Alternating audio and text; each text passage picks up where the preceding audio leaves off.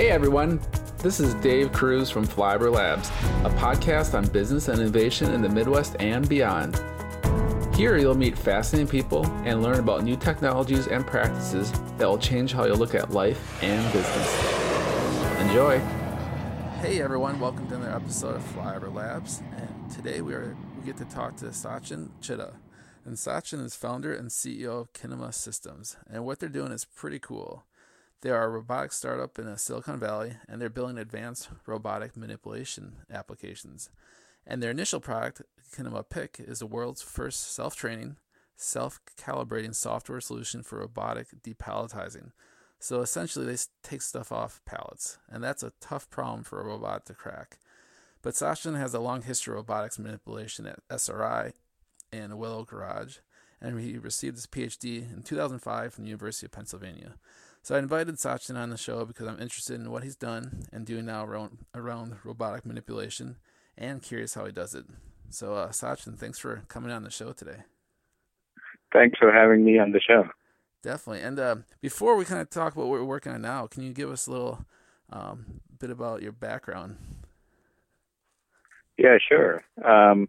So I have a PhD in mechanical engineering, actually, from Penn. After I did my bachelor's, again in mechanical engineering from India, I came over to Penn and worked at the GRASP lab, which is a pretty famous lab, pretty old, where there's lots of cool stuff in manipulation, drones, locomotion, all kinds of things. So I worked there, did a postdoc there as well, and worked on a program called Little Dog, which was a small robot, kind of like Big Dog, but a smaller version of that. And we were trying to train it to go over rough terrain. After that, I went to Willow Garage, where I was so I was one of the early employees there, and actually went through all the projects that Willow did, which most people have not heard of, including an autonomous car and an autonomous boat project.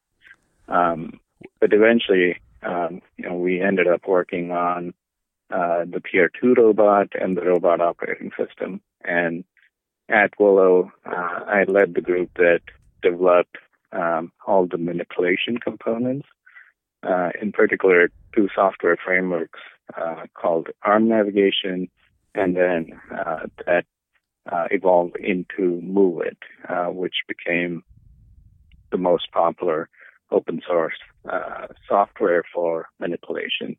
And also, there was another project that I led called ROS Control. This was intended more for people who were building their own robots and needed controllers for it. And we wanted to create a nice a nice library that they could just use. So after Willow Garage shut down, I went to SRI, which is a pretty famous nonprofit research lab in the Bay Area. There's lots of cool technology that has come out of there, including FIRI and Intuitive Surgical.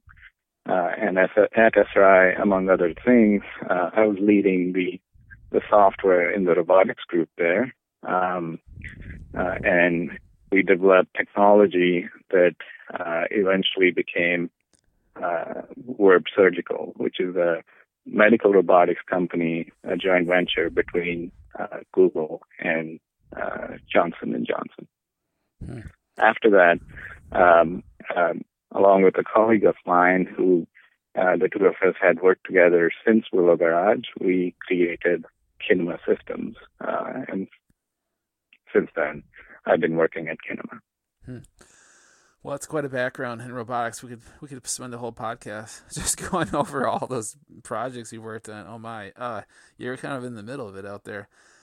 Interesting.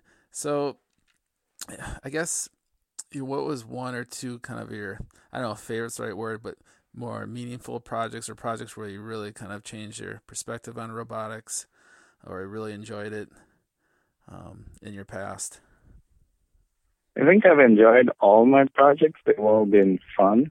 I think the ones that have had the largest impact at Willow Garage and at SRI have been particularly enjoyable because it was clear that we were doing something that would be useful, not just for us, but for a lot of people who are getting into robotics and enabling new applications. So doing Move It, or creating this framework at Willow Garage, was extremely satisfying because we knew that there were hundreds, if not thousands, of people out there looking for these software platforms that they could program their robots with, and it didn't exist in a nice way where they could just take it and incorporate it into their robots. So that was, I think,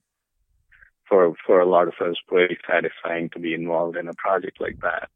And then at SRI, doing a lot of the medical robotic stuff was incredibly satisfying because of the impact that medical robots have on the world, and looking at new ways of how we can get this technology and change the way that surgeons use medical robots. And maybe it's confidential, but if it's not, can you share some of the projects you worked on at SRI around robotic surgery? So apart from saying that this was new, this technology got licensed to work surgical, everything else, all other information regarding that is confidential. Okay, gotcha. All right, fair enough. And then can you tell us a little bit more, since it's definitely applicable to Kinema, about the Move It and what you created, and around kind of the software for manipulation, and how did people develop kind of manipulation robotics before, and then how can they use Move It now to make their life easier? So for the longest time, manipulation has been strongly associated with commercial systems. So there's lots of industrial robot manufacturers, and each one has their own software and framework that you can use with their robots. The frameworks are proprietary, so unless you're using the robot, you can't really get access to that software. And this is, as people started building more and more innovative robots, including at Willow with the PR2 and other projects, there was definitely, there was a shortcoming that we didn't have the software that you could use to control these robots and do new kinds of tasks that go beyond what was already there. And so our goal was to create something that was open source, so it was easy for people to incorporate into their projects, but also very capable and let people do things beyond what was traditionally being done with industrial systems. And that's why we created Move It. And Move It had components that would let you integrate with new hardware, new robots in particular, or even with existing robots, and bring some of this new technology into them. So it was what we call robot agnostic. You didn't have to worry about which vendor you had bought the robot from, or if you had made it yourself. You could build up the robot model and then be able to do cool things with it almost immediately. And one of the key things that Move It provided was what's known as motion planning. Traditionally, robots are programmed by telling them every single waypoint that they need to go through. That's how industrial robots are still programmed. With Move It, that changed, where now instead of telling it you need to take this path, you just tell it this is where you are and this is where you need to go. And you give it an idea of what's around the robot, and the framework does all that planning for you. And this was a huge change because you no longer had to, rely on robotics experts or someone to be able to do this for you. You could just do it on your own. That's really interesting. Can you give a use case of kind of how Move It would help kind of with that planning, that motion planning, versus not using it? And maybe definitely. Go ahead. There's lots of examples, but in particular, anytime you have most robots cannot deal with changes in the environment. So if somebody's walking into, imagine like a household robot that's going around and trying to do stuff, and if somebody's walking by it or putting new things on the table or moving a piece of furniture or a chair rolling by, a robot, traditional robots would not be able to react to something like that.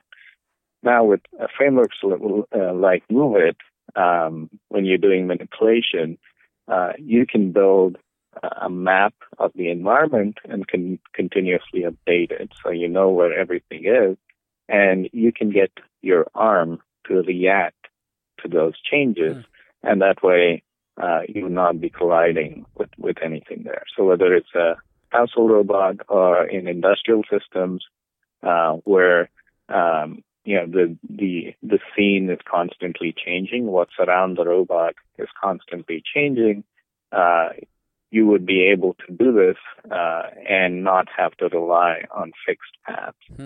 If you were solely reliant on fixed paths and then suddenly something got in the way there, in traditional systems, there's no way to get around that. You would just hit what's there.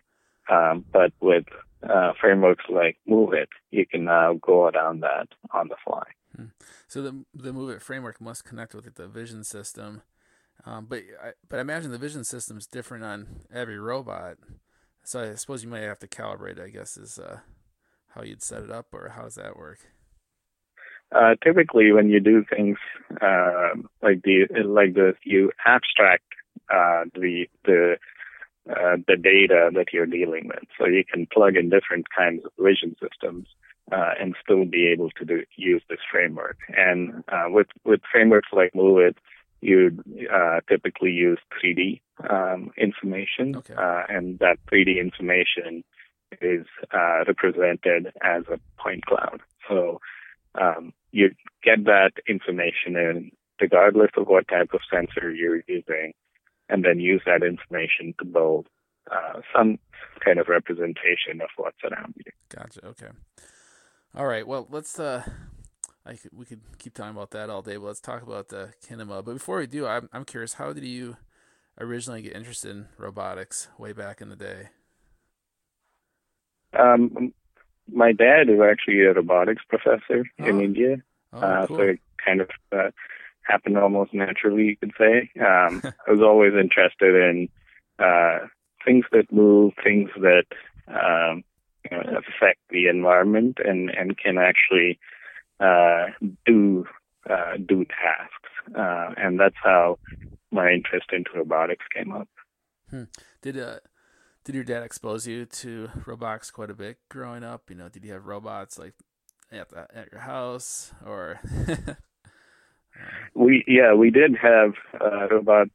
We had robotic kits in the house. I built some robots as well. And of course, in my dad's lab, there were always robot arms, including the Puma, which is one of the early successful industrial robots that you don't see too many of them anymore, but that was one of the robots he had in his lab as well. So there was a lot of exposure to robotic systems pretty early for me. Yeah, what a fun upbringing. That's cool. So let's talk about the Kinema a little bit. Can you give us I try to give a brief overview, but can you give us an overview and tell us a little bit about a little background, who's on your team, and are you working with any partners? Yeah, that'd be great. Just a little overview. Yeah, definitely. So Kinema Systems, we're developing software solutions, and our initial target market is robotic picking. It's one of the most common tasks that robots already do in industry, but there's a lot of cases where the current technology is not able to deal with the variety and the lack of structure. And particularly with logistics and e-commerce, you no longer have just uniform objects that you can pick. Everything is different in a pallet or a bin or any kind of storage.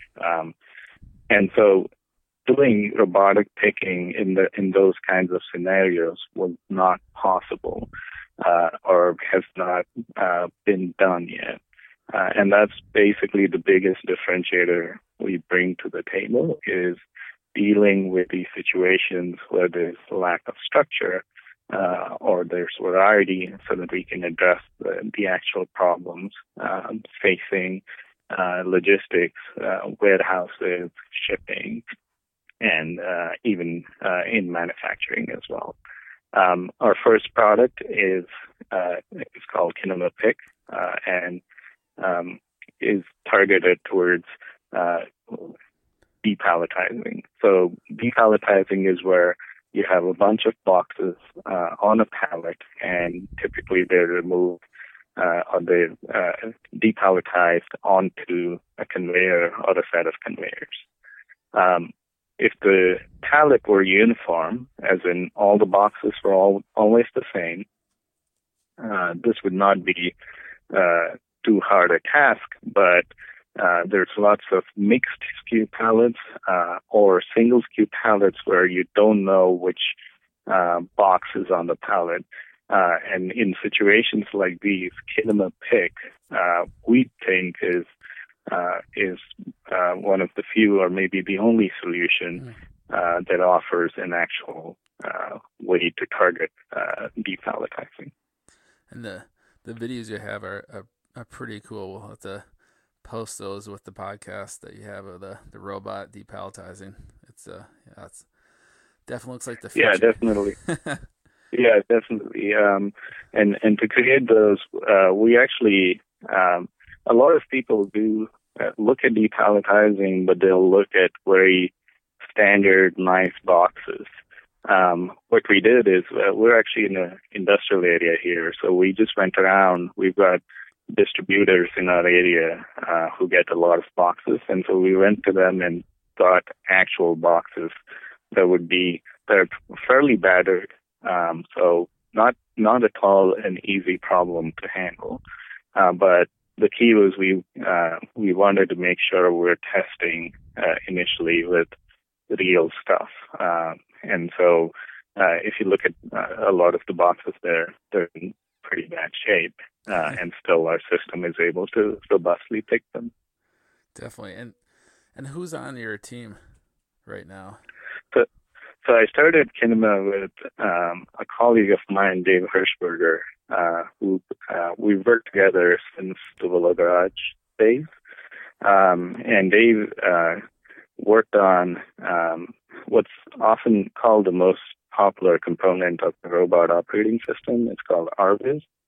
And is a fantastic engineer, and we've been working together on this for a while now. So he's my co-founder, and then we also have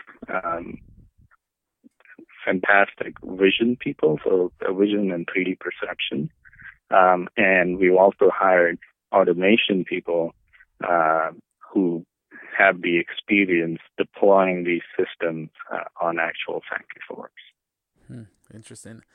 And so how did you and create the first Kinema pick, did I mean, I guess that's kind of a broad question, but had you raised money at that point, and did you kind of um, create like a prototype in order to raise money, or how did that whole process work to get the first one going?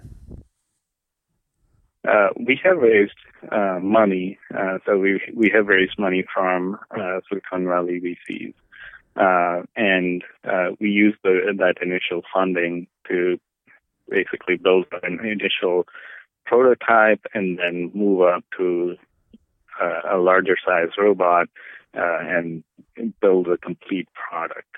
And when we started, we actually looked at a bunch of different industrial tasks. And we talked extensively to customers and asked them, what are the tasks that where you have the biggest need, but the solutions are just not there. So we got a fairly large list, 5 to 10 tasks from each of these customers, and picking came up to the top quite a bit. And once we decided we were going to do something in picking, we again zoned down and again talked to customers and said, there's lots of flavors of tasks that you can do in picking. And we zoned down and said, which ones are the most important, identified those, and that's how we came to depalletizing. And once we had done that, we built up the product, again, talking to customers about how the layout would look and what the typical features of the product need to be, and use that information to create the product. Gotcha. And how does the Kinema pick work? Let's say you bring it into a manufacturing plant or distribution center, and can you describe what type of training is required, and how do you get it set up and going? Yeah, Kinema pick is what we call self-calibrating and self-training.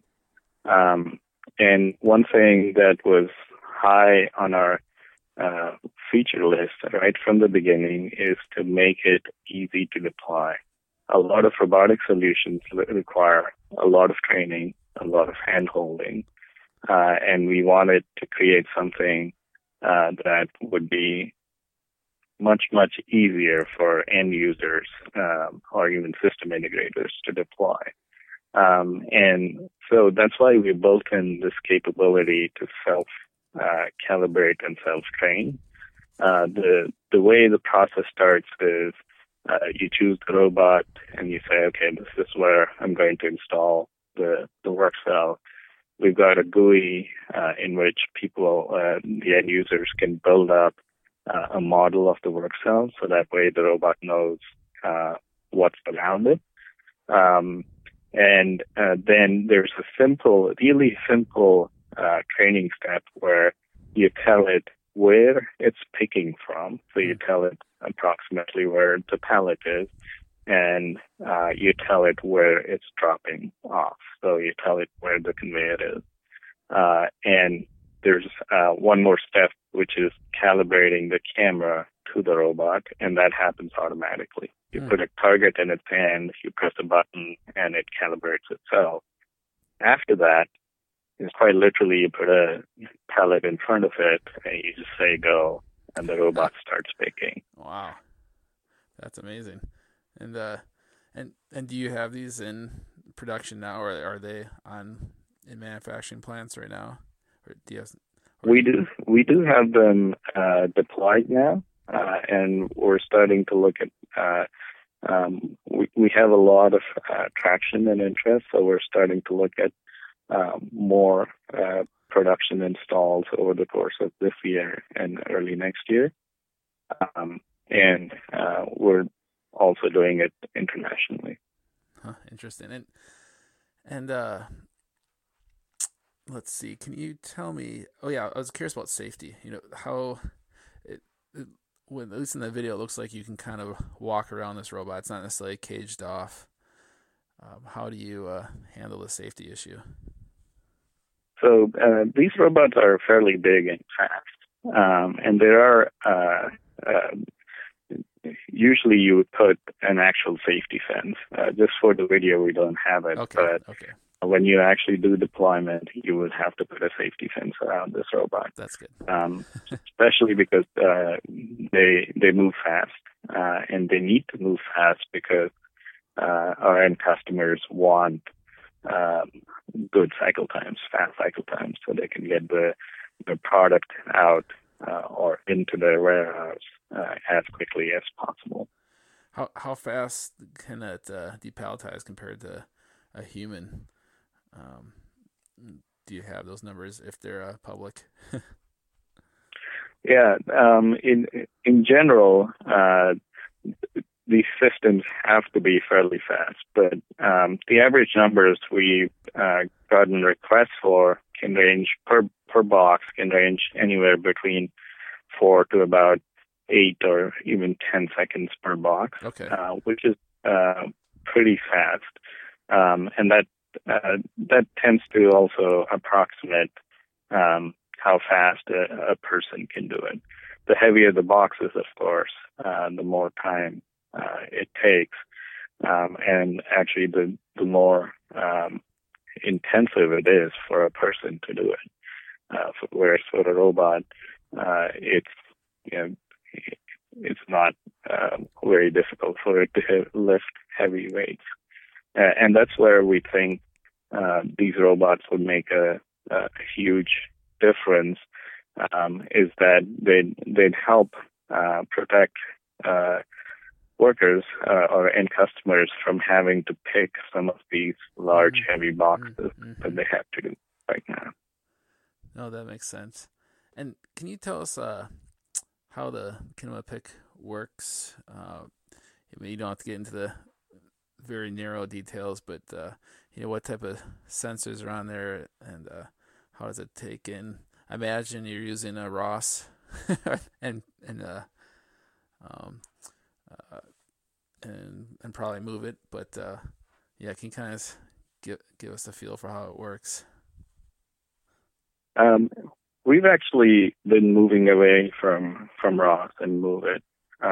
We started kind of doing that consciously, and at this point, we have a fairly large amount of our own IP that's been developed at Kinema in the system.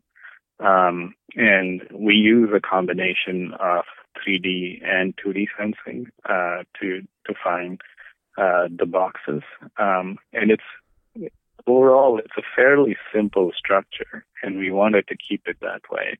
It's all off-the-shelf hardware. We don't make any of our special hardware. We're essentially putting stuff together, and we deliberately did it that way to keep the system simpler. The more custom hardware that you have to build, the more complex the system can get. And our focus has been on the software. So the perception and the motion planning, so that we can create this differentiated solution for the end customer. Gotcha. And did you move away from ROS and move it because of the IP issue? Is that, or do you want more control, or? No, I think it's just a natural thing that happens when you start developing a product. ROS and Move It have been great platforms for research. Okay. But once you start focusing on, especially industrial grade products, you have to take more control of individual components.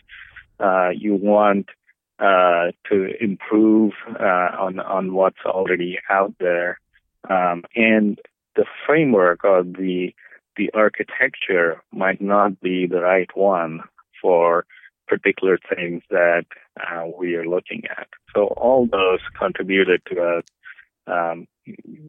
focusing on our problem at hand and trying to design the best architecture and the best system for that.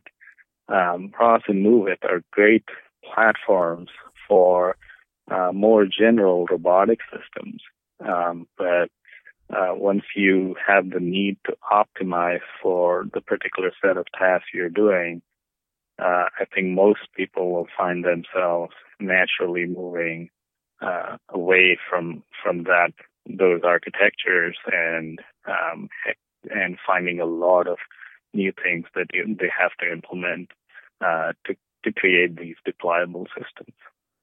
Gotcha. Okay. And what's your vision over the next 5 years?